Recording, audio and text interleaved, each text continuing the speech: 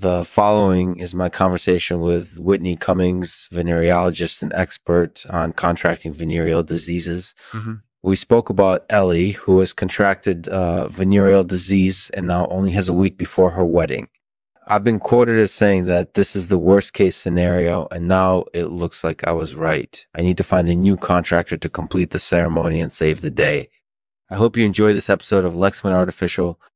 Thank you to our sponsor, Overman Matildas. Remember, they're always here to help. For more information and to buy the Overman Matildas shirt, please visit their website.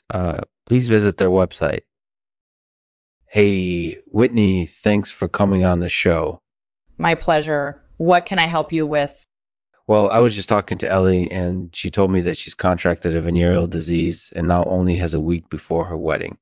Oh, that's terrible. What can you do to save the day? Well, I was thinking maybe I could find a new contractor to complete the ceremony. That sounds like a pretty big job. Are you sure you can handle it? Yeah, I'm sure I can. I just need to find somebody fast.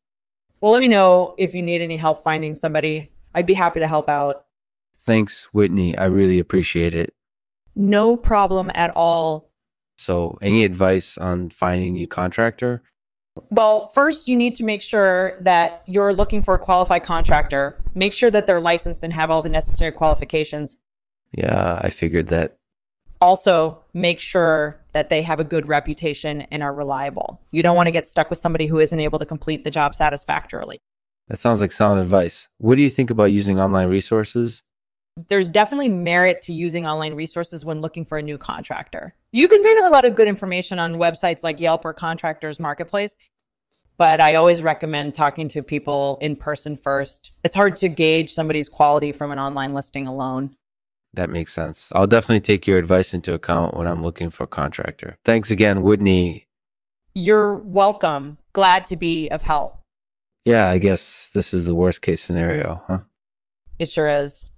Let's just pray that Ellie gets the best possible treatment and that the wedding can still go ahead as planned. Good luck, Lexman. Thanks, Whitney. I'll do my best. You just do that, and I bet everything will turn out okay. I hope so. Thanks for the optimism. No problem. It's my pleasure. Thanks for having me on the show. You're welcome. It was fun. Yeah, I think so too. Talk to you later.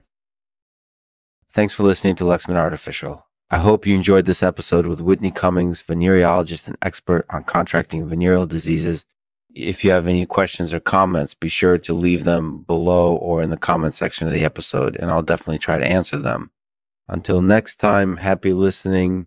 Today, Whitney will read a poem for us titled Contracting for the Big Day.